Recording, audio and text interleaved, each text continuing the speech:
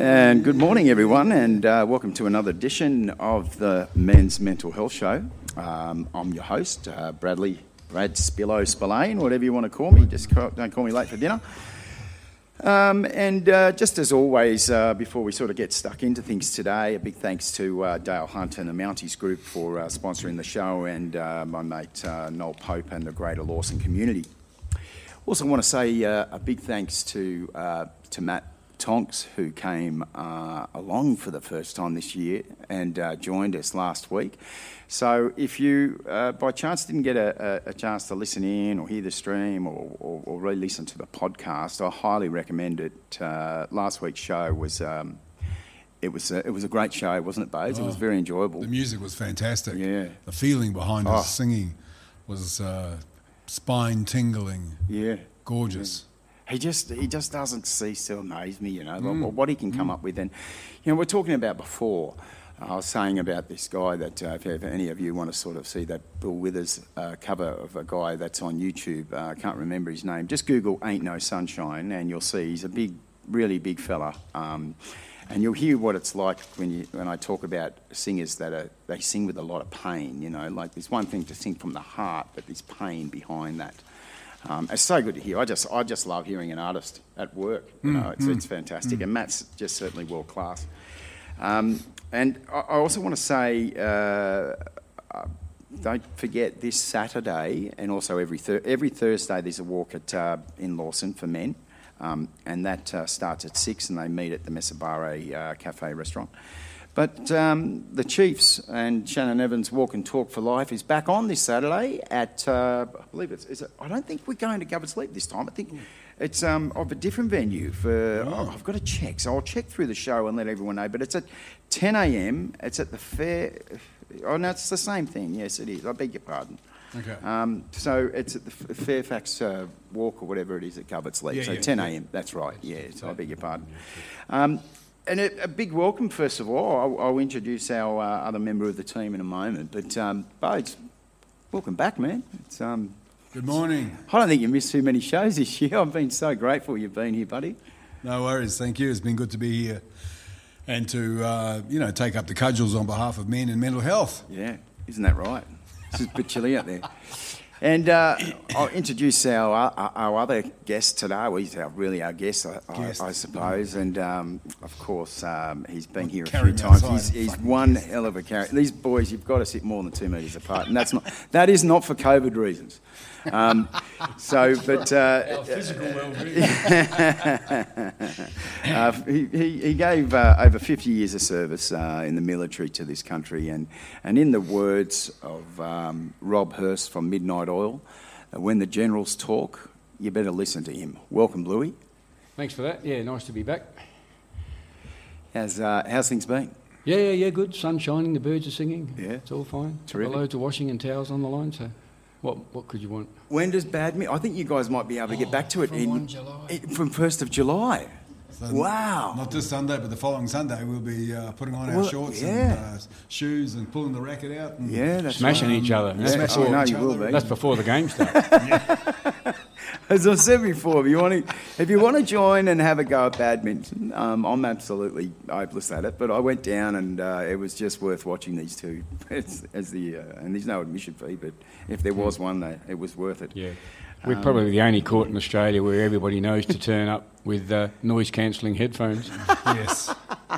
But if you're a learner and you want to have a crack at it, Blue has got a ton of patience to actually guide you through the principles of serving and retrieval and leaping way sidewards and backwards and that sort of stuff. And I've seen him with even young kids spend at least half an hour patiently actually instructing them on how to grasp the essentials of playing badminton. And I've always sort of thought, God, Blue, good on you, man. You've got such a way with sharing the game that we love, and you're unstinting in your assistance of helping. So, good on you, shout man. out to you, bro. That's a beautiful thing. That's a really beautiful thing to say, Bodes. I certainly noticed that when I went along and he gave me some tips. But just so everyone knows, I think Blue's in his 70s now, and he's the only 70-year-old that's got a six-pack. He's as fit as they come. But you're right. He's a very kind gentleman, and in fact, I think we're going to be talking a bit about that today. The topic really today, gentlemen, is to discuss adversity, so to speak. And you gave me a lovely book. I think I got only 100 pages in. That was Kokoda, written by Peter Fitzy, who I know you just adore. As do I. I read the book he wrote on Steve Waugh, and I think he's probably. He really sums up adversity really well, Fitzy, when he talks about it. I just remember I was at that game when, Steve Waugh, well, he hadn't been scoring too many runs. He did score 100 in that 12 months lead up to it and, played a 70-odd saved a test match. But if you remember, the Australian public were just so, and this was a guy that had been playing since, to 84, I think he came on 85, and went through that era of really poor. Australia were probably number 6 in the world. When Kim Hughes came in, and then Alan Border came in and really sort of shook the boat, so to speak. But getting to the point was at that day, I just remember I was there with Mark Spud Carroll and a mate of mine, Dave Potter, and when. What was his name? Craig, I think it was, whatever. He bowled that ball, and Steve Waugh just stood on that back foot and cracked it past cover point. Oh man, the sea of men. You're talking 38,000 people, and it's everywhere around. It was just the sound and men hugging each other. It was like the greatest comeback, and he scored in the last session that 100, and it was his way of sort of turning around to the selectors and the media, I guess, and just sort of said, that's what you do. You never write off a champion, because if you do so at your own peril. And it happens so often, doesn't it? Yeah, and it's funny, if we're going to be talking about adversity, quite often that's when people shine. And in a lot of cases, we used to use an expression in the Army, it's not just the Army, but it's very popular that pressure produces. And if you put people under pressure, quite often, a lot of people can step up from that point. You get, kids in their last couple of years of school, 11 and 12, and they'll put things off, and when they, realise that, a test that's really important is on tomorrow, they go, tomorrow. Yeah. And then, they start swatting up because, all of a sudden they're under pressure. And, it's like that other expression that, any task or any job will fill to take up the space that it's allowed to occupy. Yeah. In other words, a job that could take a week. It's like that classic where, men often say to their wives, look, if I say I'm going to do a job, I will. I just don't need reminding every 7 months. Everything you're saying there is so much what I do. Well, we used to do. Yeah. I am reminding every 7 months. I had a great joke this morning. I should tell it on air later, but I'm not too sure. I think you're right that we spoke, Bodes, last week about stress and pressure and the difference between stress, pressure and crisis. I think there's a lot of men that can relate to that, particularly after going through separation or divorce or loss of a family member.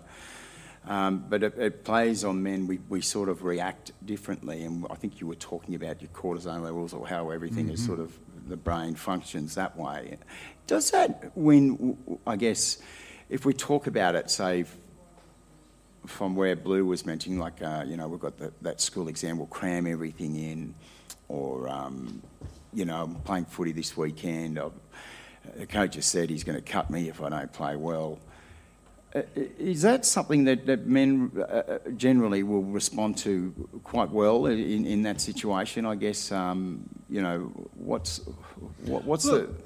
behind it all? It cuts both ways. Some people respond to a challenge and rise to the occasion, and other people go the opposite and say, "Oh well, if that's your attitude, I won't show up, or I'll cut loose, or I'm not interested." They won't respond to that pressure. They won't. They'll just say, not interested. So I don't think there's a universal response, but there's probably a universal sort of idea of some people step up and some people walk away. Right.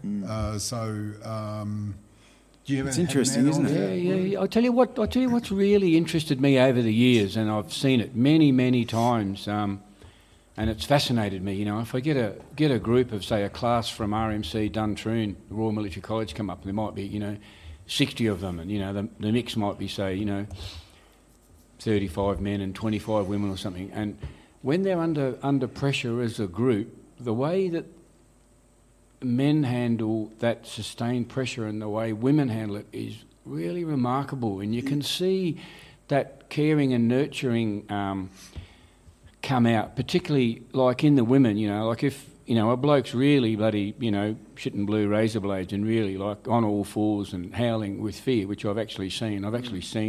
I've never seen a woman do it, but I've seen a number of occasions, probably 5 or 6 over the 35 years I've been doing that kind of stuff. They'll actually, fail themselves. We use the expression, he shit himself. Well, I'll tell you what, people do. Like, they literally shit themselves with fear.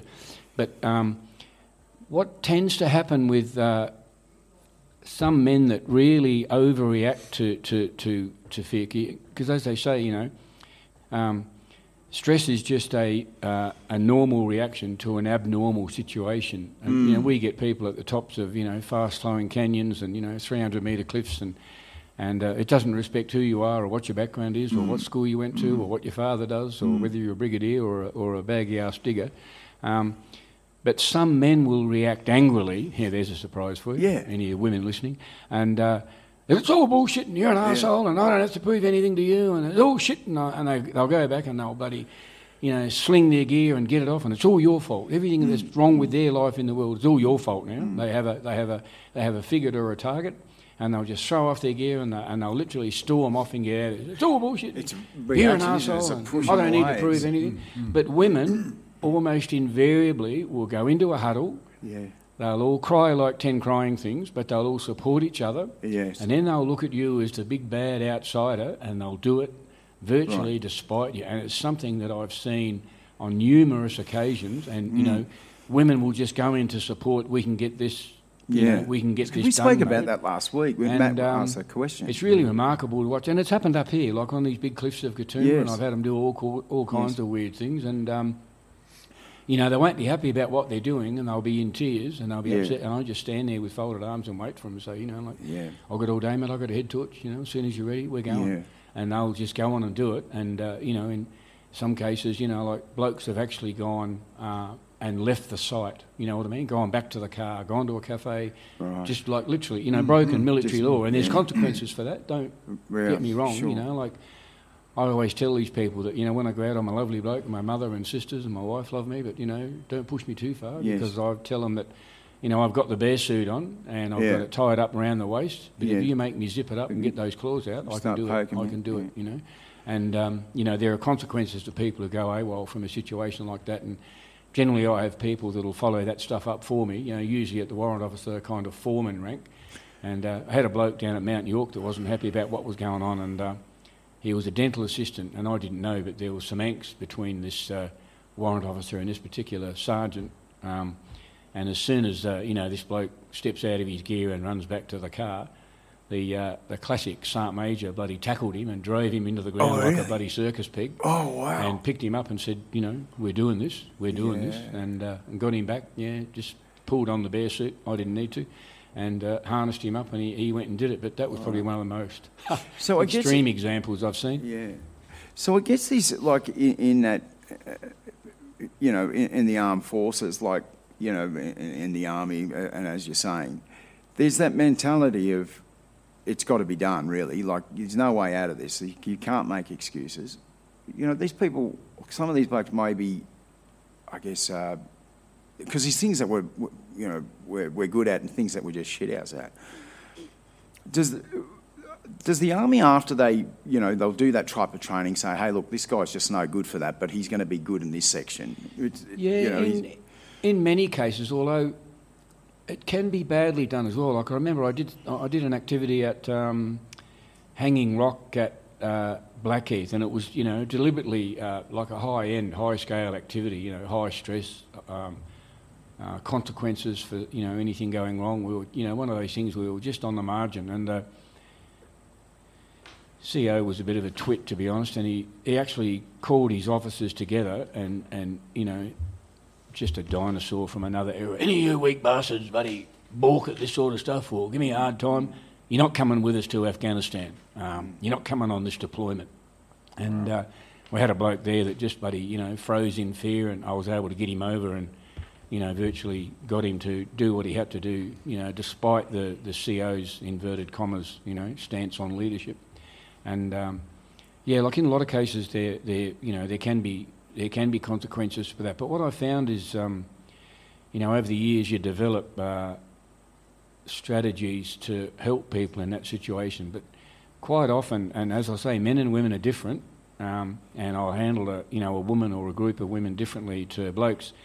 Because with the blokes, it's all about profile. It's all about the way they're seen. It's all about the way they're imaged. It's all about what they think of themselves and what others think of them. To be perceived, that's right. And you have to work through that. And, like in some cases where there is a requirement. We used to do training for the physical training instructors, the school down at Cerberus there in Victoria, and the adventure training component was compulsory for them, so they had to do it. It was like a terminal objective for them, and some of those people required some very close management, because if they balked at the adventure training course or the leadership course that they were doing, it meant that they couldn't pursue their PTI course. It was a required component, and I've been up here with a number of them, and one-on-one, take them down Malaysia Wall, Malaysia Point at night, just the two of us. Yeah. And that works a treat, because all of a sudden one of the causes of perceived pressure amongst blokes is how other blokes see them, how they see themselves. And if you can cut through that, and it also had the other bonus the other night, they lose a bit of height perspective, and they're just hooking up to a rope and going, and they just can't see. I remember I had a woman in a cave one time, and she wasn't having a particularly good day, and there was a cave that had a number of drops inside it from the entrance, and the drill is, you go down with your head torch on, turn it off just as you're about to hit the bottom, so you don't, hit the poor bastard who's got you on break and you land next to them, with night blindness, and they can't see for 20, 25 minutes. Wow. So I said, righto, the way we're going to do this, some of you were a bit slow on the first drop to enter the cave to get your head torch off. The second time, you're going to be going down with all your head torches off. So you're going to be going down by feel after you're dispatched, and you'll be, looked after by the brake person applying friction at the bottom. But for this second drop, you will all, and we'll check, you'll all have your head torch off. And one of these women, a female captain, says, Blue, I've had my eyes firmly shut for all of the abseil, so it didn't matter to her as well. So as soon as she got on the rope, she just completely shut her eyes, and of course what that does is it cuts out that element of forcing them to use a bit of situational awareness and cope with the environment of what they're doing. So I just said to them, whatever floats your boat, if you can do what we require you to do and you've got your eyes shut, well, that's your personal choice. But your head torch is in there for when you're moving through the cave, that she did, but for the abseils, she just chose to close her eyes. And you've got to adjust the way you talk to each person individually, because no one's the same. And I mean, if you see somebody who's a massive phobia of heights or something like this, and I mean, I've been in one of those walks where it's got a glass bottom, and mate, I freeze. I actually feel like I actually see myself falling or going over. It's quite a dangerous thing. I can't remember what that's called. It's not vertigo, but it's a form of it anyway. I actually lay on the glass, crawl to the. It looked quite funny, but I'd imagine when there are tasks such as that, when you're canyoning or when you're water rafting, that the very first show you spoke about this young Indigenous girl who was on this boat with you. Sorry, babes, but I just want to go back to this and that. You were just mentioning it this morning, and I know that it was spoken about some 6 months or so ago. So just for those that may have not heard it, just run us through what had happened on this particular day and how she stepped up. It was at the sharp end of a trip that I'd been running for 6 days in rivers in Victoria and southern New South Wales, when they're all at their just authorised kind of just under a flood level. They were all up and pumping, and it was the end of the snow melt, and we'd been on this program, like I say, this was about day 6. We had a young, shy Aboriginal girl with us on the trip, and she was on my boat and virtually didn't say 2 words. She was just, completely within herself, and wouldn't look anyone in the eye, and just very quiet and shy and withdrawn. And we had to do a really super dangerous rapid that, civilian companies just refused to run it because of the genuine real risk, and even marked in the as in levels like this. We like to do stuff that's what we refer to as very high perceived risk, but quite low and manageable real risk. And on this particular drop, the real risk was actually right in the middle of the scale. It was just, we didn't want anything to go wrong. And we had a civvy guide with us, an expert, because a mate of mine who was meant to be guiding with us like a fellow army guide, he was a physical training instructor.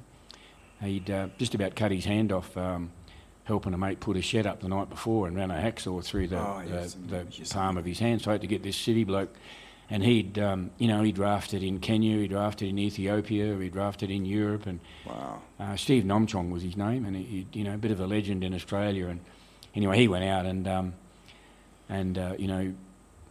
sort of gave us the line that we had to use for this rapid, and he got halfway across the river and he flipped the boat. And the real danger there, flipping's part of rafting, but on this river you could get washed down a sieve that's between these boulders and just pushed out the other side. And it's super, super dangerous. And if there's a log or a branch or anything down there at the end and you get swept into it, that's the end of you. You won't be able to get flushed through. So anyway, Steve's boat flipped, and they all got thrown into water, and they had to manage that situation and get their boat and their oars back, and it was just a cluster. And anyway, my crew are watching this, and the blokes just literally revolted, and we're not doing this. You can go and get further away, and just because I was down on the bank trying to work out my line and what I was going to do, and just mentally planning how I was going to do it.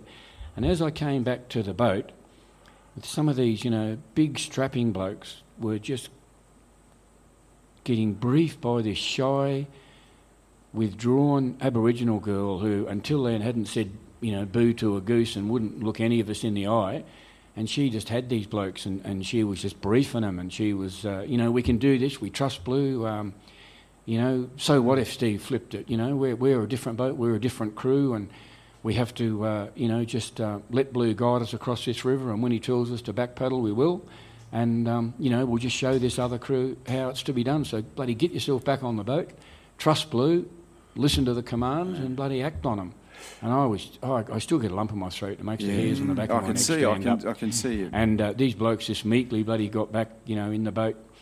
And anyway, we got halfway across the river, and there's a supremely important command you give on a river. It's one of the only way you can take the speed off white water is by a command called back paddle. And you lean back in the boat and you just literally back paddle, and it can hold you in the water to an extent. And it's critical for getting the angle that you need to ferry glide across the moving water. Sure. And anyway, I got them out in the middle of the river, and we've all got eyes like dinner plates, and I had to check my own jocks on that one. And anyway, I just called back paddle. Well, they stood the arse of the boat back in the water and the front lifted up. That's how powerful the back paddles were. And we just ferry glided across the river, gently nudged against the bank. And the other crew that flipped just broke into applause and clapped.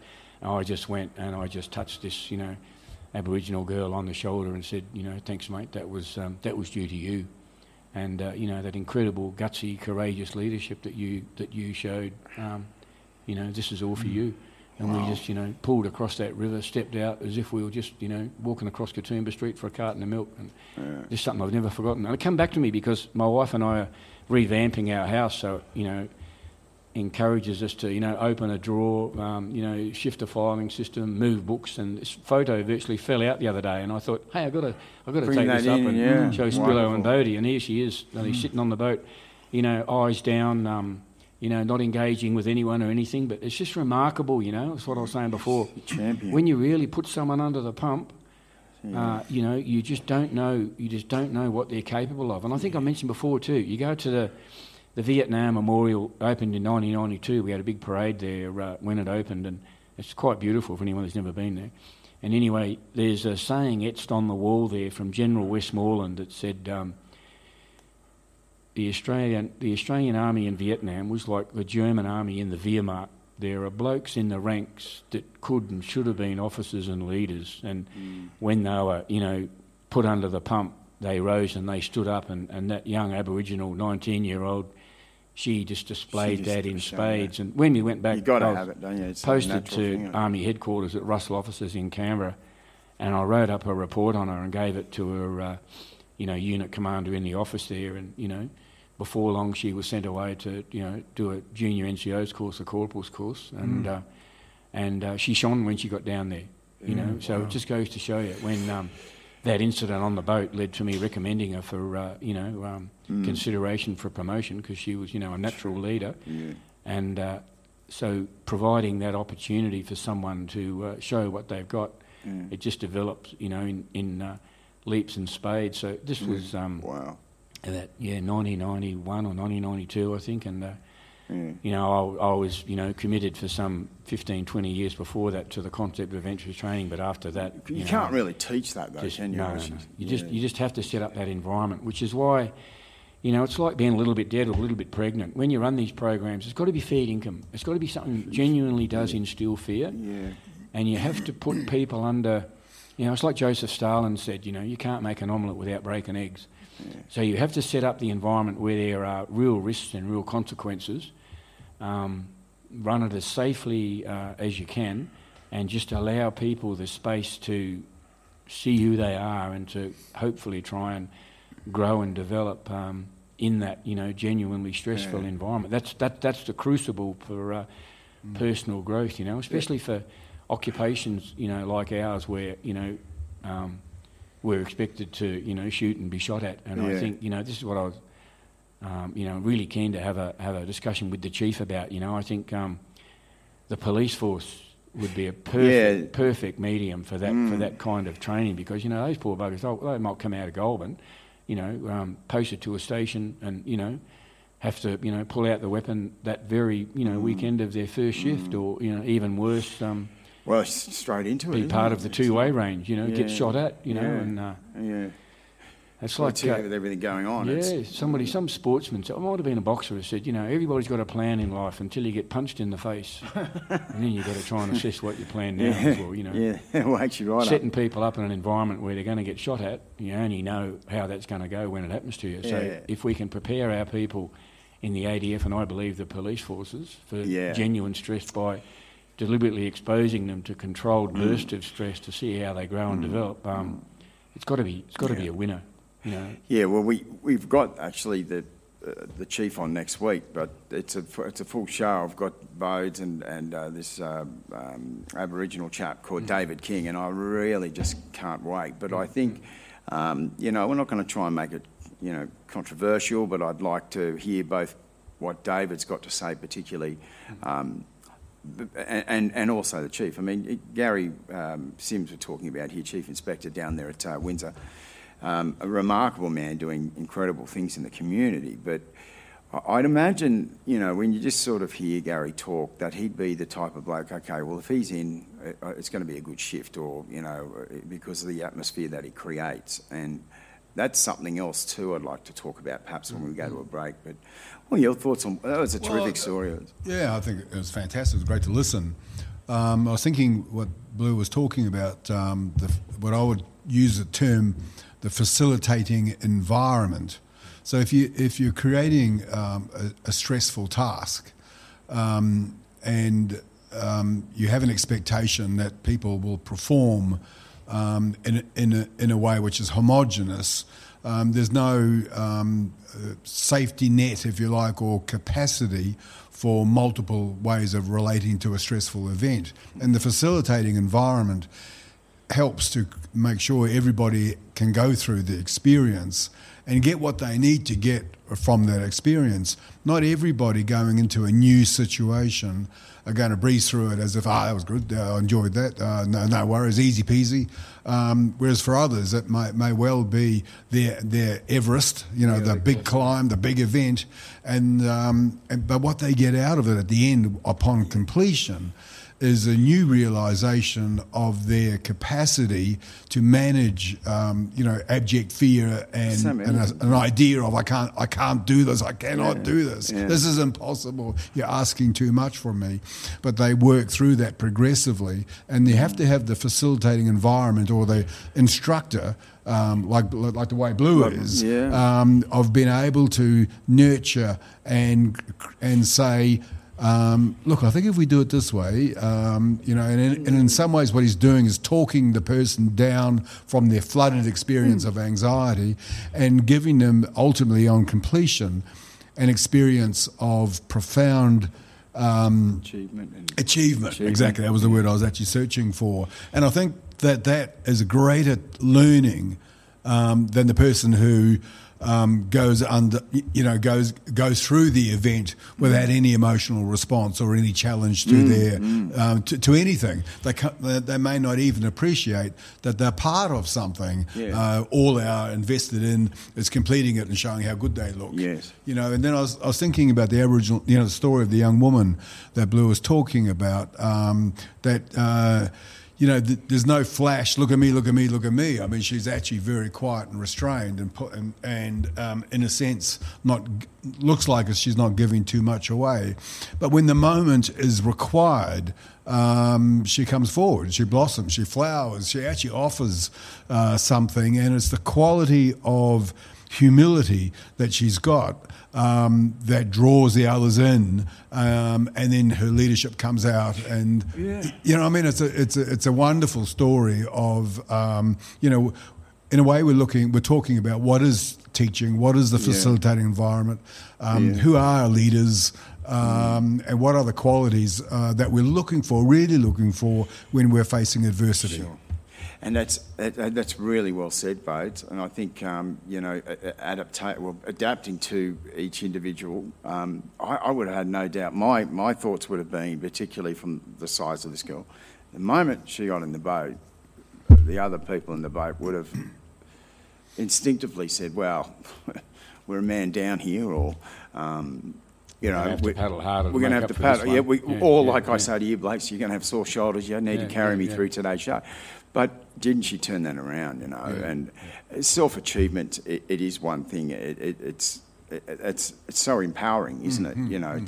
To be able to realise that you can conquer an enormous fear like that. But also, too, kudos to you, Blue, for having that understanding. And that's what makes, it really... I remember someone once said to me, we're all salesmen. We just do it in different ways. Just because we don't sell cars or real estate doesn't mean we're not salesmen. But effectively, that's what you are. You're selling yourself, or you're talking to different people and knowing that, okay, well, this is what their capabilities are. Yeah. I need to push them, say, this much further. This person has this amount. I'm not going to push them even further because I know that they're capable, and having that amount of experience. Again, that's not something you can teach at the same time. But it's like the key word that Bodie drew out, which is what, it's almost bloody tattooed on my forehead, facilitation. You have to do that. The activity itself won't do that. No, not once. You have to send people home with a psychological show bag, which means that you've got to start the activity with an empty show bag, perhaps. Yeah. And you've got to, I call it, marketing the outcome that you want. And, in that case, Dr. Bodie mentioned, you get...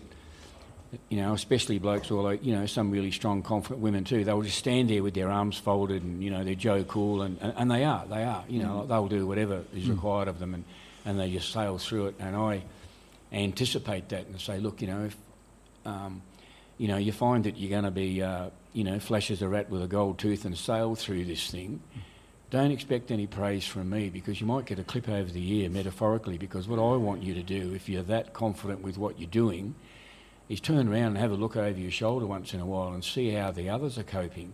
Because they might be bloody crapping razor blades. And, this is why it's particularly good with those programs with the young officers in training. I say, this is the perfect chance for you to have a crack at what it might be like and the mindset that you're going to need to provide guidance for your soldiers under fire, or for for operational training that leads them to situations that they might find in Afghanistan or Timor or Iraq or somewhere like that. So you have to be awake up for that. And you raised a good point before too, with about tailoring it to the individual. Like within a group of 10, and like Bodhi says as well, you'll generally have 2 or 3 that are going to be, Joe cool, too cool for school, and they'll generally be the ones that, literally will have the best clobber and the shiniest sunnies. They'll have the, the really flash look about them, and they will be confident and they will do, exactly what they're required, as if to say, well, how hard was that?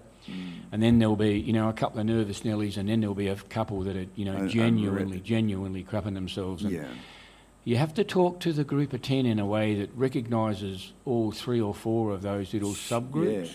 Yeah. And you've got to be pulling aside those that are genuinely, not having a good day, of which there'll generally be one that really, really requires some close management. And that's one-on-one, as is, the Joe Cool, arms folded with the flash sunglasses, too cool for school.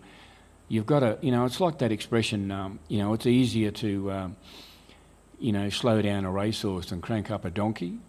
So you've got to work at the front end, with the Joe Cool, and get them to have a look and help the others. And you've got to raise the other one that's really bloody, crying and howling on all fours, which is no exaggeration. That actually happens.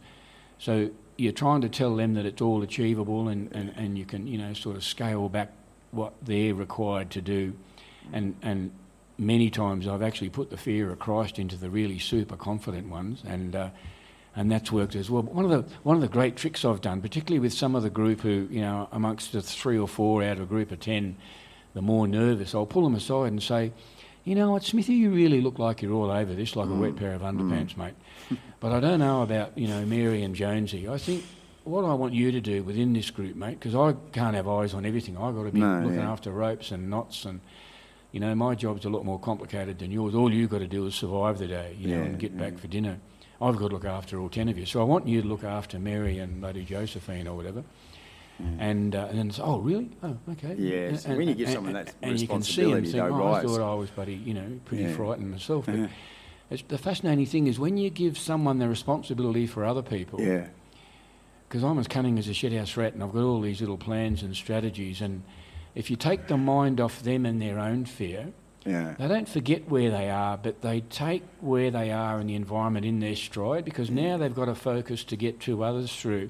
And it's also the big thing is that I've shown trust in them. And I'll tell them in the the pre-brief before we even get in the truck to come out and do it, is say, some of you are going to react differently to this. Trust, the environment will not respect any of you. The environment's just there, and we have to cope with what's there. But if we're going to get through this, we've got to do it as a group of 10 or 12 with the 2 leaders. So some of you might have to dig deep, and some of you might have to dig very deep. But at the end of the day, we don't get to be 10 foot tall and bulletproof and in that brilliant little briefing room at the back of the Unique Patisserie Cafe in Katoomba unless you give something of yourself. And that might be to look after others if you're sailing through it yourself, or being brave enough to accept some help, or, if I give you a job additional to what everybody else has got, which is what I'll do to make them responsible for a couple of other particularly nervous people.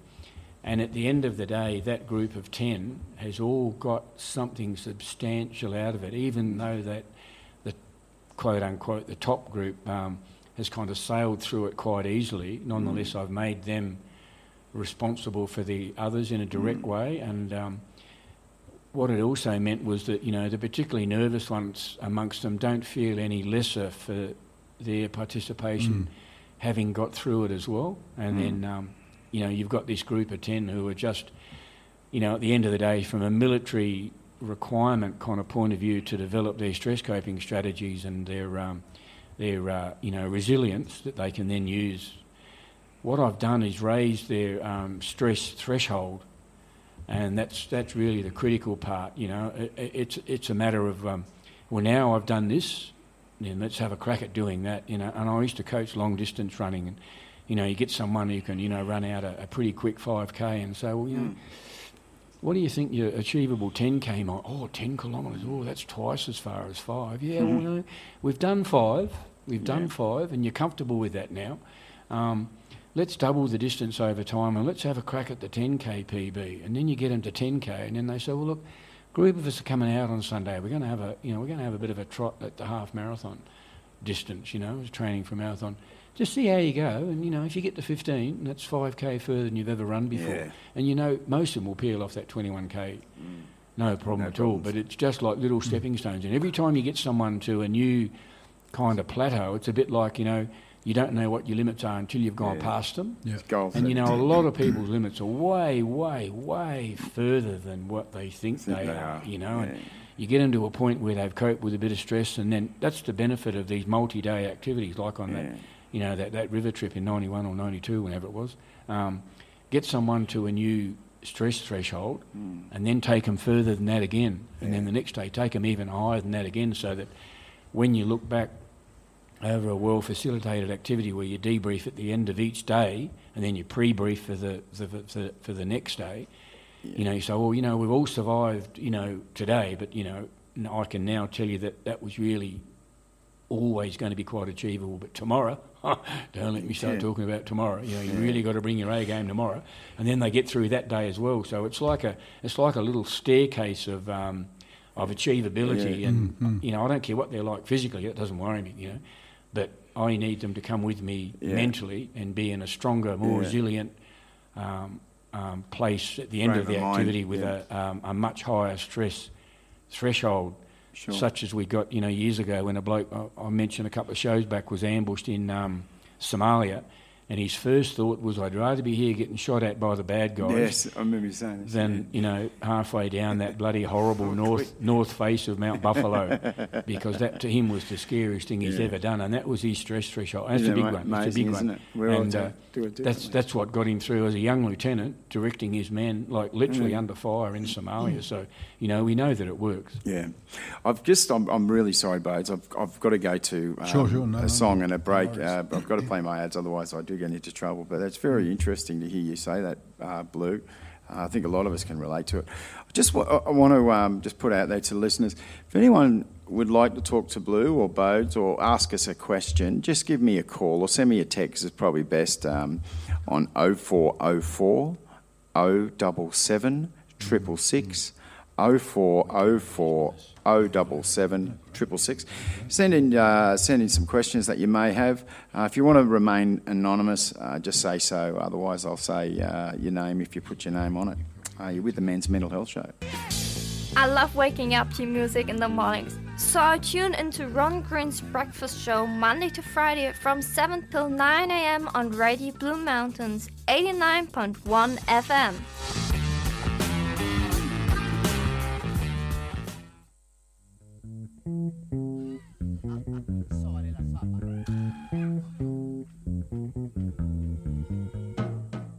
Hi, I'm Ian from Katoomba Music, just reminding everyone that we are open and we've got lots of things for the people doing home recording or Zoom recordings, like video gear, interfaces, USB microphones, as well as lots of instruments to constructively spend your time at home, as well as building that veggie patch. And what station do you listen to, Ian? It's always Radio Blue Mountains, 89.1 FM. It is. I was scared. Yeah, welcome back to the Men's Mental Health Show. We're having a good chat there, and you're with your host Brad Spillane, or Spillo, and of course Bodie Marsden, psychotherapist, located here in the Blue Mountains in Wentworth Falls. I'll give out Bode's number and whatnot. I always do that for him at the end of the show. And we're here with Blue Phillips, who comes on at least once, maybe twice a month, and to join us. And Blue, of course, spent just over 50 years of service in the military. And outside of that, now, if I can talk to you, we've obviously been talking about, this whitewater rafting, canyoning, and really trying to get the best out of people and understanding, the differences of what people's achievements can or may or may not be. I guess what do you do now? So if people want to, let's just say, I know you mentioned that, obviously we're going to have to hire the equipment, but you thought it'd be a great idea if we could maybe get a group of people and we can go and do canyoning, or we can do some rafting, whichever, or abseiling. And I know we spoke about father and son camps, but that doesn't look like it's going to happen for a while. Yeah. But you're still doing that stuff, aren't you? I mean, you're still taking people out. Still do that. As my wife tells her friends, virtually anything that ends in ing, I'm either doing or having a crack at. But yeah, there's something else I remember. Yeah. Kind of fully retired. Oh, I have. I've fully retired from the army. I got 3 age extensions. On the 4th one, they said, "No, Blue, I think it's time to get back into pyjamas and slippers, mate, and fade quietly away." Did you really? Yeah. God, you did that. Yeah. Wow. I extended. I was 67 by the time I got out. I joined at 17. So I like to tell people I did a work experience experiment with the army, and after 50 years and 4 months, I decided it wasn't for me, so I just quietly left the scene. Can I ask you, Bluey? Can I ask you? Because I know just from knowing you, it'd be pretty hard to. You're the type of bloke that's just got to be busy, keep your mind going, and physical activity. How was when you left after 50 years? What was that first 12 months like? Psychologically, what was? Pretty easy for me because I'd obviously had a fair time to prepare for it, and it's not like you get to a stage in your life where you just like get a pair of scissors and cut those ties away. I still keep in touch actively with a whole raft of my military mates that I knew through the service, and a lot of people, I think quite rightly in some circumstances, pillory the social media. But I'll tell you what, it does keep you in touch, and without the dreaded Facebook and its messenger system off that, and various other little means, it's actually quite easy to keep in touch, and like blokes will sort of pick up the phone. But for about the first 2 years, because this was December 16, I actually got out. Finally, for 2017 and 18, I ran a program last year as well. But what used to happen, particularly in that first year, when my mates were getting used to the fact that I really was out this time, it's quite funny. They'd ring and say, "Blue, I know you're out, mate, and this really shouldn't be happening, but we're going to be running a thing from Mount Wilson, a canyon, and it'd be kind of interesting if you just like turned up at the car park when we're ready to start walking out, and it'd be even more interesting if you had your gear with us, and it'd be really I've just happened to have that in the boot. You could kind of help us facilitate the activity and kind of be special if you could run the debrief for us, mate." So I did that, and that went on, and I'd have these phone calls, and I would accidentally on purpose turn up at the car park at Mount York or Mount Boyce at Blackheath, and all these different canyon sites and that sort of stuff at generally the Mount Wilson RFS fire station, and just oh, look at you, I didn't fancy you blokes being here. Well, I might as well join you while you're here. I'm ready to go as well. That'd be wonderful. Yeah. I've got a thermos on my lunch, so I may as well join you. It just always stays there. And so kind of had a kind of tapered phased withdrawal, because there's something that I only realised later in life, is that just how hard it was for the national servicemen when they came back from Vietnam, because generally by the time they went through their training in Australia and they, stooged around in a unit for a while and they went and did a year in Vietnam, literally some of these blokes might have been in a contact with their battalion on a Wednesday. Thursday night they're flying home. Friday they're back in Australia, and then they're back in civvies. They're being, as they used to say in the First and Second World War, demobilised, and all of a sudden they're civilians. So they're just tipped back into their community, and a lot of these blokes were self-employed tradies and that sort of stuff, and they just literally within a couple of weeks of coming back from active operations in Vietnam, they're up on the roof with the radio going, having a thermos, and just back to being a roof tiler. And what interested me was that what I started to find quite early, in the 70s when we all come back from Vietnam, was every single time there was a reunion organised for some element of the army or some some company or some battalion, or in my case, the independent reconnaissance flight.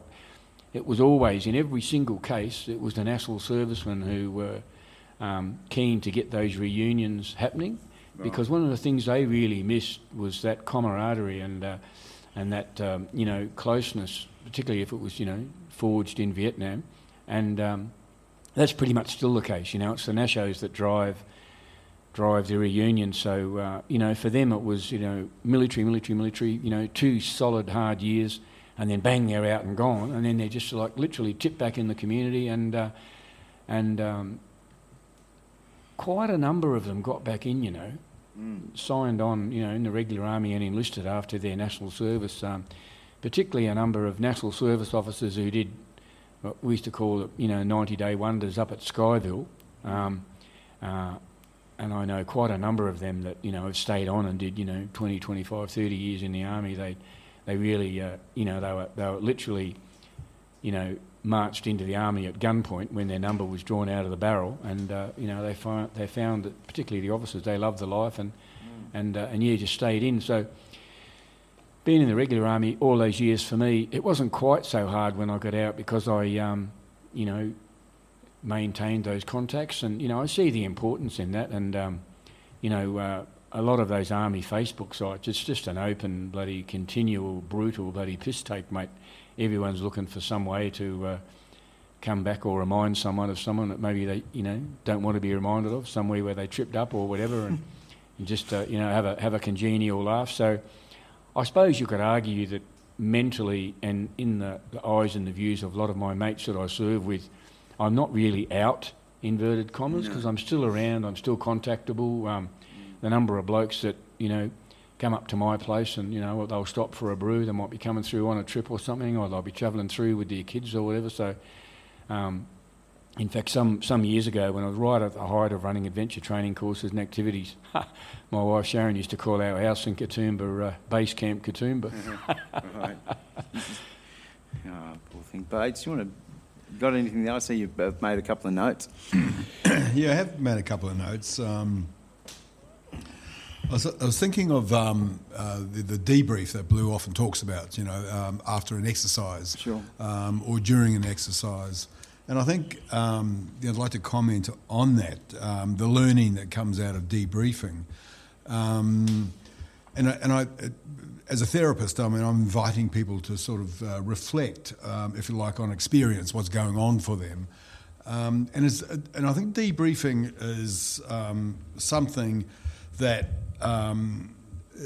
is a pot of gold, because it's an opportunity to sit back from the abject fear or stress reaction, or I'm doing okay, whatever's going on, and to actually consider the bigger picture of what's going on for me here. What were my points of retreat, or what were my points of advance as I was going through the exercise?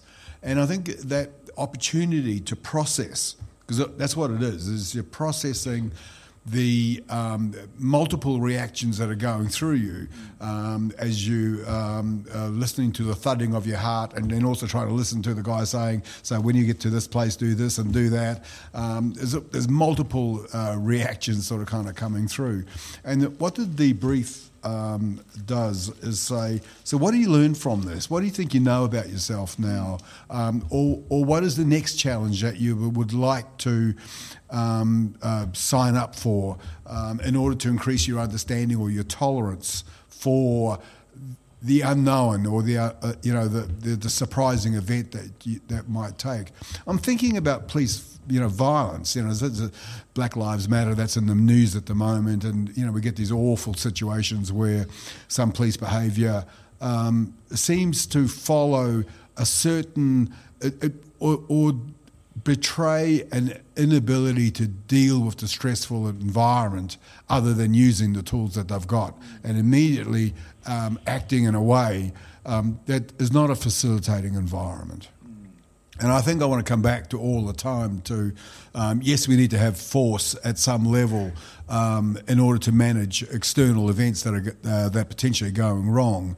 But we also need to actually think about restraint and about talking someone down at the same time, not an immediate fallback on the so-called training that we got in dealing with an adverse situation. So this program is about adversity, and I think what we're trying to do is plumb the depths of what it is to be in an adverse situation. What do you know about your physiological responses when you're in that adverse situation, and what is a resolution that can deal with the issue in a way that includes everybody.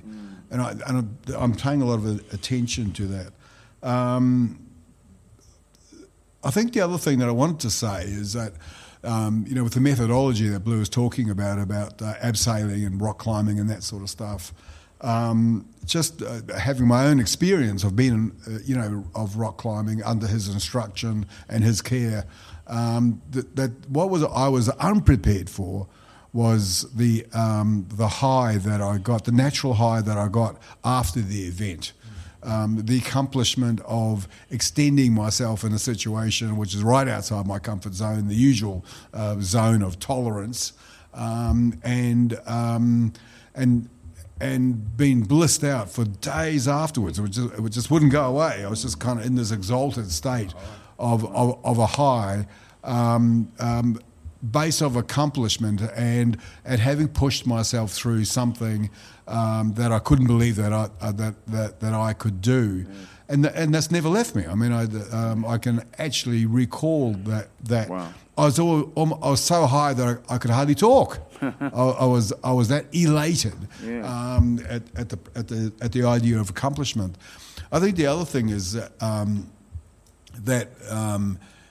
if we're in adverse situations, that the use of exercise or some behaviour, some movement of the body is such a powerful antidote to the flood of anxiety or fight or flight or freeze or fragmenting, in the face of an adverse situation, and to be able to use one's body and move satisfactorily and remember the training that one has been given.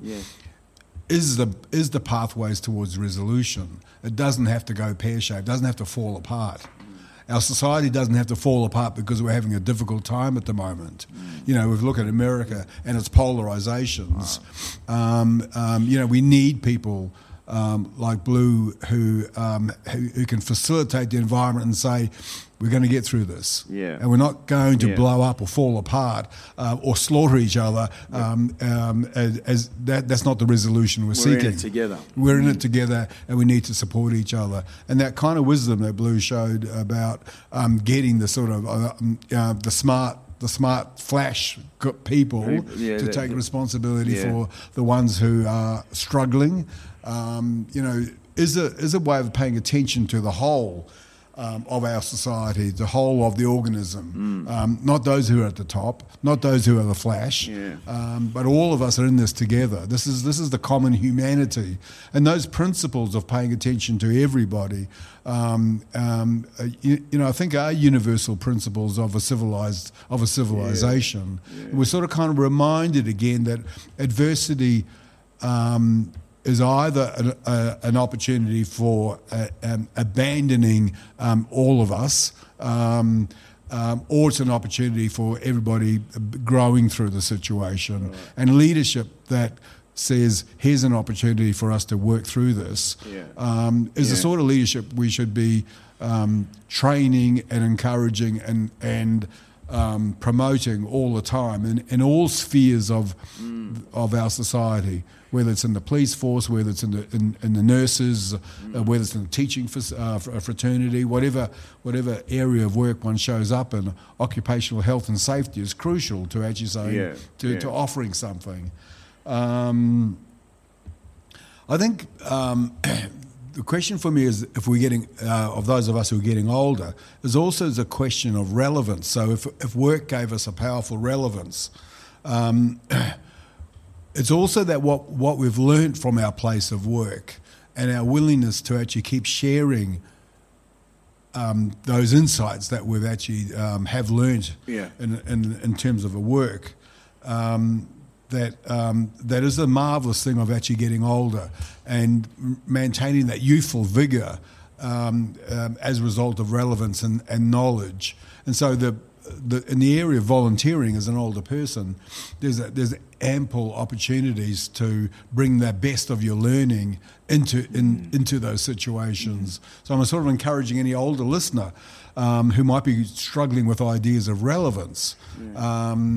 You have learnt something. I mean, just the fact you've got there, at a point of 70 or 75 or 80 or whatever, you have enormous relevance. And there will be opportunities for you to be able to bring your knowing into a service situation and doing some good work and restoring for yourself a sense of relevance. Because one of the things from a brain a plasticity point of view, which is one of the marvellous toys that we've got for relevance, is that we are endlessly capable of understanding new things and finding levels within ourselves which we thought were inaccessible or long gone. But here we are. We're capable of new learning, new integration, and a sense of satisfaction that derives from coming through a situation of adversity. So really, I think the more that we can support the idea of stepping outside our comfort zone and trying new things, the more that we are freeing up resources within ourselves and for new resources to be developed.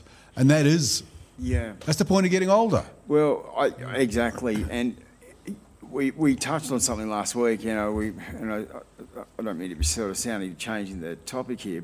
Firstly, that really well said, Bodes, and thank you, mate. That's just priceless, that information and wisdom that you share, and which is exactly what we're talking about, giving out. That's a sense of self-achievement. I think what I was going to say is that we're talking about, adversity. Some of us men, we fall into holes, or for those that are listening now, and we spoke last week about medications, and then we spoke about mental health, physical health, and then we also spoke about therapy, and it was just my opinion that really, if you are depressed, that medications are perhaps only 1/3, 33 1/3 of really the potential of what they are. Your physical exercise, and getting, as you was talking about, natural sunlight, getting outside and doing those things is a sense of achievement. But also too, you then start being kind to yourself, and imagine that because when we're not, as men, we become unkind to ourselves. But to be able to get into, pushing ourselves beyond those boundaries, or starting to, volunteer, the sense of self-achievement is a wonderful thing, particularly for men as we struggle. And I'm saying every man has depression or anxiety, but we all sort of go through that stage where we might sort of question ourselves, be it 70, be it 40, be it 30. So that's really well said. I think it's that's what I took out of it is kindness to that sense of once you're giving out, the feeling of giving back, getting back. Not that you're wanting that. One of the the really good things like that Bodie brings up is to sometimes you've got to put a fire under someone's freckle to get them to start talking, and the beauty of it can be a walk. It doesn't have to be extremely stressful or demanding, but to facilitate an environment where you get the reward at the end of sitting down and having, like in a lot of cases in my experience, like an actual fireside chat, like sitting around the bush TV and just chatting, because you can start talking about things. And I used to always say, the reason that we do this adventure training stuff in the army is from a purely selfish army view, so that they get something back out of it. They get a more universal soldier. They get someone who's not going to, start, clogging up, DVA with, payments for every soldier that's deployed on, PTSD and that sort of stuff.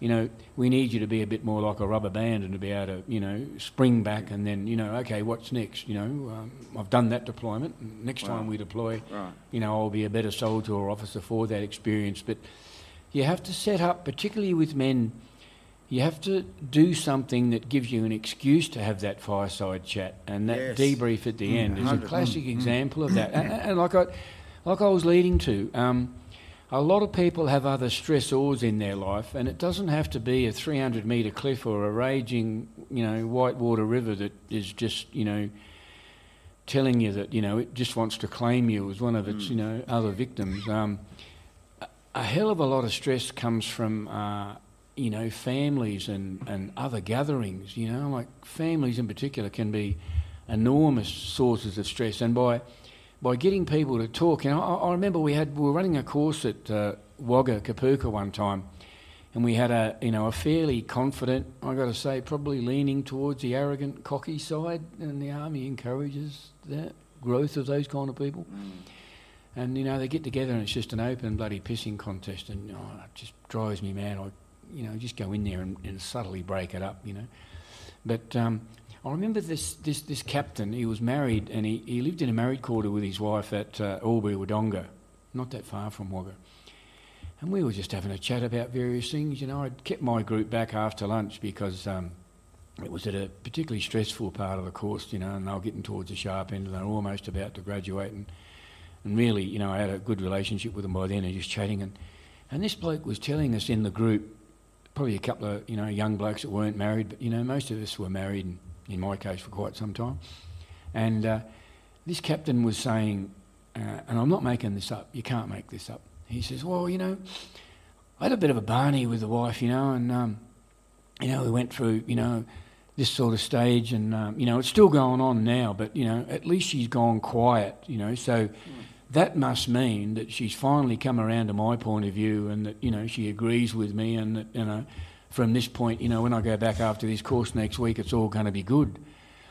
And, you know, the married is in the group, we just looked at this bloke, you know, with wide eyes and said, mate, when they stop talking, you're in deep trouble. I mean, we're always in it, the level varies, but you're over around. your chin. She hasn't had an epiphany and stubbed her toe in the shower and just says, oh, you know, Mark's been right all along. I've been such a twat, you know. You know, how could I have ever doubted this, you know, confident young man, you know, like he's absolutely right and I'm absolutely wrong, and from this point I'm going to be totally subservient. I said, mate, wake up. You need to get home this weekend. And I said, you know, our assessments are on Monday. I said, we can make up the time, but you need to get home and talk to your wife, because I can tell you, you might get back and your house will be empty. She's already gone, because the fact that she's gone quiet, mate, doesn't mean that she's accepted your point of view. It means that she's given up trying to talk to you. And he went around this bloke and he asked the other married, he says, do you reckon about that? And he says, mate, the other bloke said, get in your car and go home.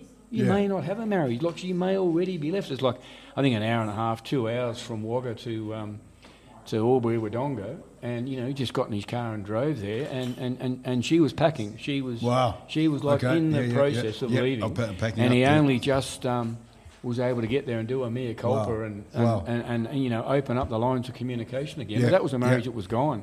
And it was just that, you know, I held these blokes back after lunch and we were just having a chat, and he dropped this bombshell. I don't know how long they lasted. You know, they might have broken up since then. But, you know, he was able to get home there and literally save that marriage in the nick of time. And we were only able to do that because we had we were at the stage with this bunch of blokes that, you know, we were talking, and he was able to tell us that. And he might have just been another, you know, army failed marriage stat. And we were able to intervene and just like literally got him out of there. And sure enough, he spent 2 days at home and he, you know, patched it up, and they were all good, and she, you know, put back her clothes in the drawer and, you know, decided to stay and give him another chance. But, it was actually quite remarkable. But, you know, without that facilitated discussion, you know, that learning experience for him would never have happened. And we see that all the time. You've just got to break through barriers, especially with blokes. Blokes, you're idiots. You've got to break through that barrier, and you've got to get them talking, so that you can then, you know, in a subtle way, not direct them or tell them or order them, but, you know, just discuss something and just plant the idea. And sure enough, you know, they'll come out and say, "Oh, Blue, I just want to, something you mentioned at lunchtime, yeah." And then you've got the one-on-one, and then you see there's no profile, there's no other blokes looking, there's no opportunity for a piss take then.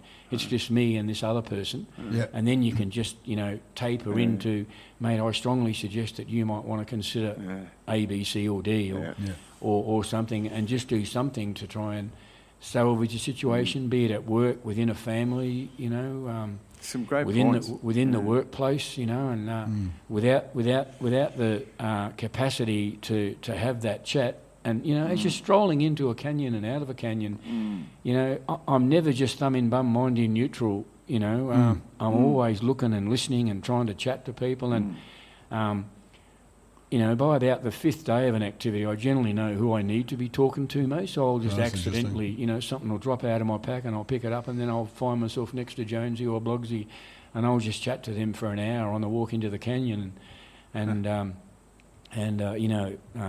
many times that's been quite fruitful to be able to have that little focused chat. Fascinating stuff.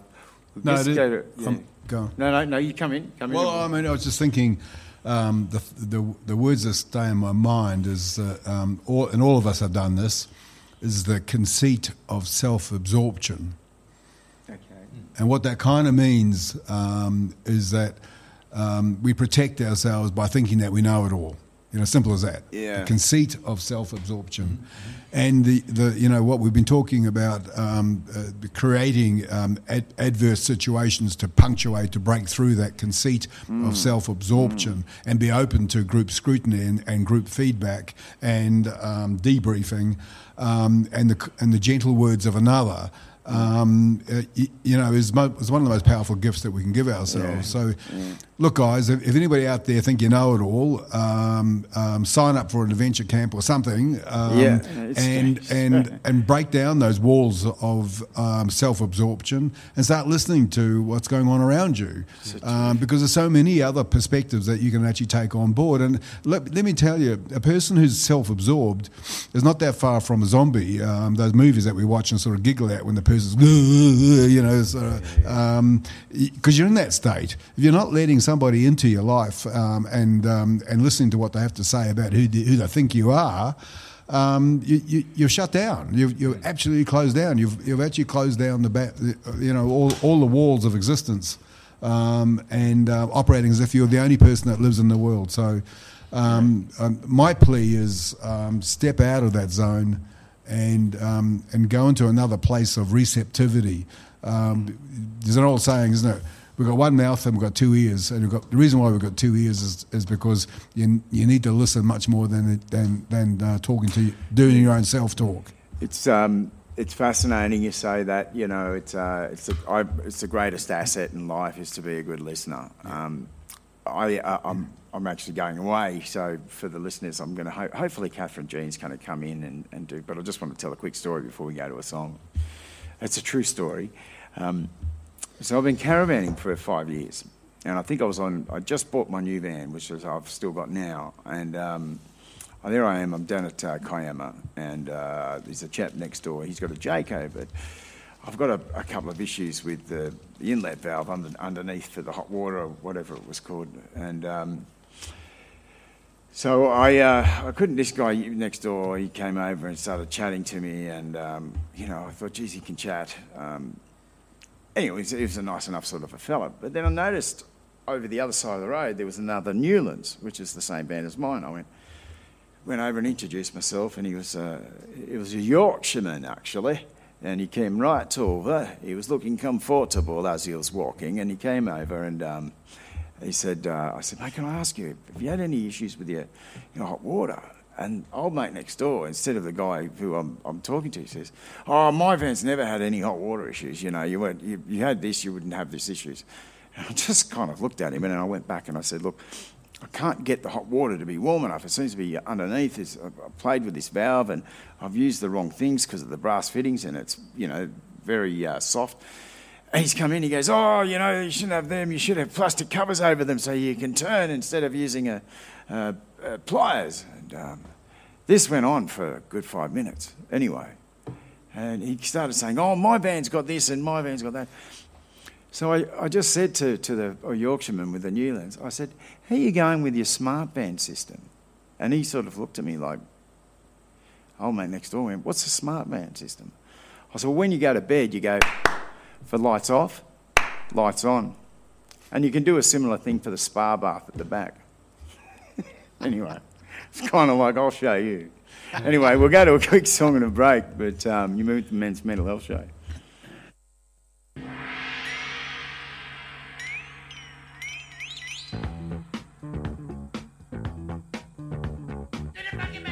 Paul's Boutique, an exploration, a musical journey. Wander from room to room, look in high and low places. Browse and explore dusty boxes of LPs. Various music, past and present, jazz and funk, blues and disco, reggae and soul, mixes and matches. 6 to 8 every Tuesday, Radio 89.1 RBN.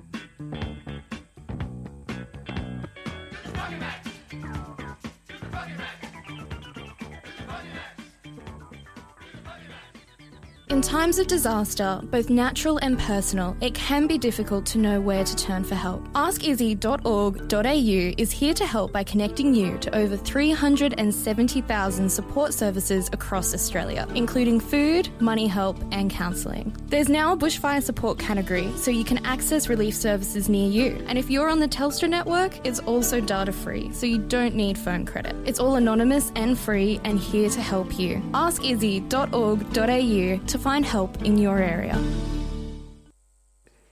And welcome back to the Men's Mental Health Show. Spillo here, and we're with Blue Phillips, the General, and Bodie Marsden, who's the psychotherapist. Bodie, of course, has a practice up here in Wentworth Falls and is exceptional. It's his number's 0424 416 969. That's 0424 416 969. We were chatting before. I was telling you about, we were talking about listening, and of course, and the topic today is being adversity. I guess, in summation for today's show, I like to sort of go over the positives of what we can sort of draw upon, what you've shared with us today. I think ultimately, that debriefing, as you say, at the end of doing your canyoning or your whitewater rafting, because, you're talking absolute fear and at your wit's end and, it's fight or flight. But that feeling of achievement at the end of it all is so self-empowering. And that's a terrific positive. And that's something, I guess, from the very beginning before you set out that you're looking to achieve or work towards. Fair enough to say. Yeah, definitely. I actually remember that day with Bodie and my mate Luke. We still chuckle about it, actually, because Bodie was in the back seat, and I'll tell you what, we've had to put 3 separate bloody seat belts on him to keep him strapped in the car. He was bouncing around like a bloody pinball. It was really good to see. Oh, yeah, fair enough. At a site called New York. He does get excited. Off the Mount York Road. But, it's, like I say, one of the really important things is to facilitate something. And, it doesn't have to be that hard. Like, it's not really that technical. For example, one of the things I would say to people in the, like the pre-brief stage, say we're going out tomorrow or even, in half an hour as we're kitting up and we're going out to do something, is just to say that, like, there may have been something in your life in the past, and I'd often use the example of a test or an exam. It could be the driving test, and something that's got consequences, something that you really, really want to do and you're nervous about doing at the start. I'd say sometimes some of the best strategies that you can use to get through something that you perceive to be stressful or maybe genuinely stressful and fearful is just to take it from being in front of you and get it behind you, and, like point. A lot of people relate to, like their Year 12 exam, the HSC, and they say, You prepare for it, you're nervous, you go in there and, you were prepared and, you mightn't have topped the state, but you got through it. You got through it. You had it in front of you and you did a bit of preparation and now it's behind you. And then in a lot of cases with things in life that you're worried about, once you've actually done it, and this is the classic hook that I had on them, you'd say, well, you know, that wasn't really all that bad. It wasn't as bad as I thought it was going to be. Well, you know, when we're driving back from this activity that we're doing today, that may well be your mindset. You might be, you know, mentally where you were before your HSC exam, and you've got this stressful day, and it will be stressful, and I, you know, got a bit of risk disclosure here. You know, you can't sit back fat, dumb and happy, you know, or you will get hurt. You know, there are genuine risks today, but nevertheless, we've done the training, we've done the prep, we've done like your study for your HSC, and now we're going to get this stressful thing, we're going to knock it off and we're going to get it behind us. And, you know, just remember that like other things that you've faced in your life, you know, we will get through this and we'll be 10-foot tall and bulletproof at the end for facing this challenge. So it can be something easy that they can relate to so that they think it's not going to be, you know, completely unachievable and all too hard, and give them the confidence, you know, before and during the thing so that they've got that, you know, capacity to get to the other side and then feel that they've grown and developed in some, you know, in some measure. So in other words, you know, it's like a mate of mine. I mentored her to become the first, and at this, you know, to this stage, the first and only female major that's ever commanded the Army Adventure Training School down near Wagga at Kapuka. Wow. And she's Kenyan, and she has a great saying for life that, you know, when you're faced with something that's really apparently insurmountable, you know, the Kenyans have a saying, how do you eat an elephant? And the answer is lots of little bites. Yeah. So, you know, if you've got, you know, something in front of you that looks insurmountable, or just break off little bits of it, and then all of a sudden it's not quite so big, you know. When I was training people to run marathons and helping them through that process, you say, you know, you take that first step, it's not a marathon anymore, you know. Achieving your small now goals will help you lead to the big ones. 42.194 kilometres, and then you take a few more steps and it's 49.9, and then before you know it, there's the banner at the end that says, hey, well done, you've finished this, you know. So lots of little bites. It's not a bad strategy for life, actually, that just tear things off into little bite-sized chunks. Oh, yeah, which reminds me of a story in 81. I ran a marathon at the Winston, the Winston Marathon, that's right, but it was a building company. And unfortunately, it was 4 circuits around city streets, and it happened to be a Nestle's chocolate company. So you're getting pretty hungry by about the third circuit, and the smell of chocolate actually wafting along, you know, was unbearable. But what happened to me was I got to the 39k mark, and had a couple of k's to go, and I just said, I'm done. You know, my mind went into this is ridiculous. You know, I'm not doing this anymore. And so I started to wander off the track. And one of the guys that had been training with me, who was a spectator, he remonstrated with me. He said, Bodes, he said, you're so close. You're only a couple of k's away. And I said, oh, no, man, I'm done. This is stupid. I don't even know why I signed up for this. I'm done. He said to me, you know, you know, you've done pretty well up to now. He said you've run better than what I thought you would do. And you've passed a whole lot of runners, and there's a few of them coming up. They're just about ready to pass you, and this is making you feel good. Yeah. He's lifting you up. He said that you don't really want that to happen, do you? And you know, it just really hit the right spot, because I went, right, really? Yeah. Somebody that passes that, you sort of ready to gather me up? Nah. What was I saying? He said, I don't know. He says, oh, well, I better get back into it again. Yeah. It's a terrific story. It is. And I crashed through to the tape at the end. Wow. And the guy, the computer flashed over my number. And rocking backwards and forwards. I said, have I finished? Rocking backwards and forwards. But, you know, I mean, the elation. You've got to run back now. You've got to go back home. But the elation of having actually done it, you know, was indescribable. And, you know, forever grateful for his intervention. Because it was a task completion that I didn't think in that moment that I was capable of doing. But what it taught me is that the body's cues of I think this is too much or too are terribly unreliable because actually what we can do is 10 times greater than our conceptual apparatus would actually say is possible. So there's always extra. The other thing I think I want to say is, we all face adversity. And all of us hit that sort of kind of idea of procrastinating, not doing the thing that is called to be done, and there's that really interesting sort of phenomena that when you break through your procrastinations and you do the thing that you've been resisting, often you'll say to yourself afterwards, "Gee, I'd created a mountain out of a molehill with this procrastination." And the actual doing of the thing that I thought was terrible and I was never going to get through was relatively easy once I'd broken through that resistance that I'd created in myself. Sure. And really a lot of our work as human beings is stopping the stopping. Yeah. Stopping the stopping of success or of extending ourselves. And we've got to break through that resistance. Because that's our learning. That's the greatest learning. Beautiful. Is getting on the other side.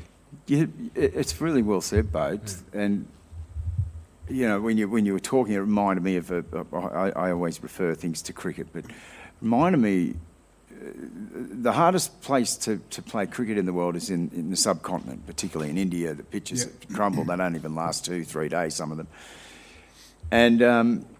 I think it was 1993, and Australia have gone over there. Alan Borders, the skipper, and he comes in. I think they come in, it's about 5 for 60. They're huge trouble. Anyway, just after that, it's very, very hot. It's in Bombay or Mumbai. It's extremely hot. So Dean Jones gets his 100, right? And he's really dehydrated. He'd been throwing up and whatnot. And he got his 100, and AB's up the other end. And he just knew. He knew with all the players which buttons to press or what's going to tick them and get them going. And Jonesy said, AB, I'm done, mate. I'm spent. There's nothing in me. And he threw up on the pitch. They said, don't throw up on the pitch. But he said, I'm done. I'm spent. He said, he walked straight over to Dean Jones, who was more passionate about Victoria and their state than Bill Laurie. And he said, all right, just walk off.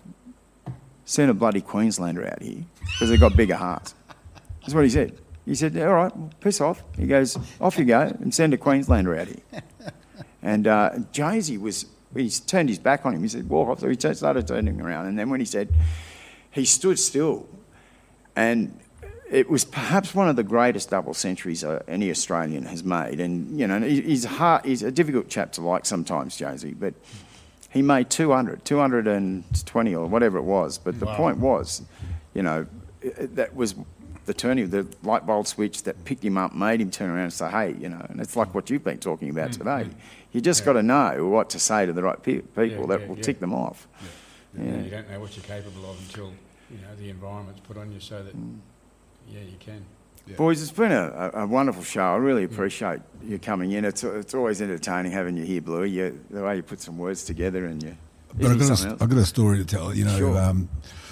I did my first abseil with Blue's guidance, and I'm halfway down, this bloody on a long piece of rope, looking down at the bottom, and he's down at the bottom, and he chokes me off.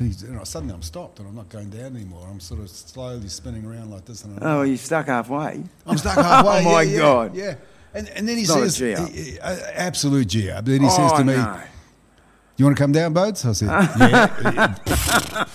Yeah, that's an understatement. He said, "You're going to let me win all the games of badminton?" You didn't, did you? Yeah, he did. What can I say? Halfway down. 2 360s on this bloody rope, sort of suspended. Nowhere to go. And I capitulated, and he let me down, and he grinned. The grin on his face was... It's kind of like, you give in? Yeah, no, well, I mean, Blues grins always tell a story, but he's always teaching. The thing is, he's always teaching. He's always teaching you something. Yeah. Absolutely, always teaching you something. So I owe a lot to this guy for just the man that he is, and he's had and his adversity. I want to say that his adversity too. He keeps it very private to himself, but he's been through it. So all he said today comes from sheer experience and guts, because he's had to deal with his adversity and still be with us in this profoundly human way that he is. So thank you. There's beautiful, Bodes, and I can certainly back that up since knowing you, Blue. Mate, I love it. I love seeing you. I look up to you. I love hearing what you've got to say. I've got an enormous amount of respect from you. And I think respect is something that any man holds in high regard. And you're up there above the Drambuie on the top shelf, mate, or the Hennessy 24, whatever it is, you know. Yeah. But mate, it's been lovely to have you the kind again. of spirits I relate to as well. It's interesting, you know, Bodie's talking about that running and knowledge. I remember I was running the Melbourne Marathon one time, and there was a quite famous garish American running coach down there, and he was a bit of a, he'd run these stunts like, he would run on a racetrack over 100 metres and, beat these racehorses, because, of course, a man can beat a horse over a short distance because a horse takes a bit to get up to it, absolute full clip. So we do this in the media, and he used to get paid for, coaching people through big marathons, and I ran around a bend, around a corner one time, and he's on the corner and he's looking out for his crew. I've got these distinctive shirts that he's coaching, and he's saying, "Oh, you're looking good, son, looking good, looking good." He said, "You see that bloke up in front of you there, 100 metres in the blue shorts? He's horrible. You should see his face. He's no good. Pick him up, mate. Pick him up. He's all over the place." And he fires me up, and I just got, 100 metres down the road, and I hear him telling this group of two blokes behind me, "You see that big red-headed bloke in front of you there, mate? He's falling apart. He's no good. He's going to collapse at the next corner. Go and pick him up, wind him up." And I was like, "Yeah, bloody two-faced bastard." So he's just using that coaching. There's something in front of you that's insurmountable, but I've seen his face. He's no good. He's there for the picking. I thought, different strokes for different folks. So yeah, that's right. Bloody oath. Well, thanks again, boys, and big thanks to the sponsors, Mounties Group and my good mate Noel Pape, the Greater Lawson community. Don't forget, 10 a.m. on Saturday at Blackheath. Go at sleep, look out for the walk and talk. Thursday's also got one happening down there. And I just want to have a big shout out, obviously, not station sponsors and not a personal sponsor of mine, but A1 Caravans, to Pete and Matt. Really appreciate everything you've done for me, boys.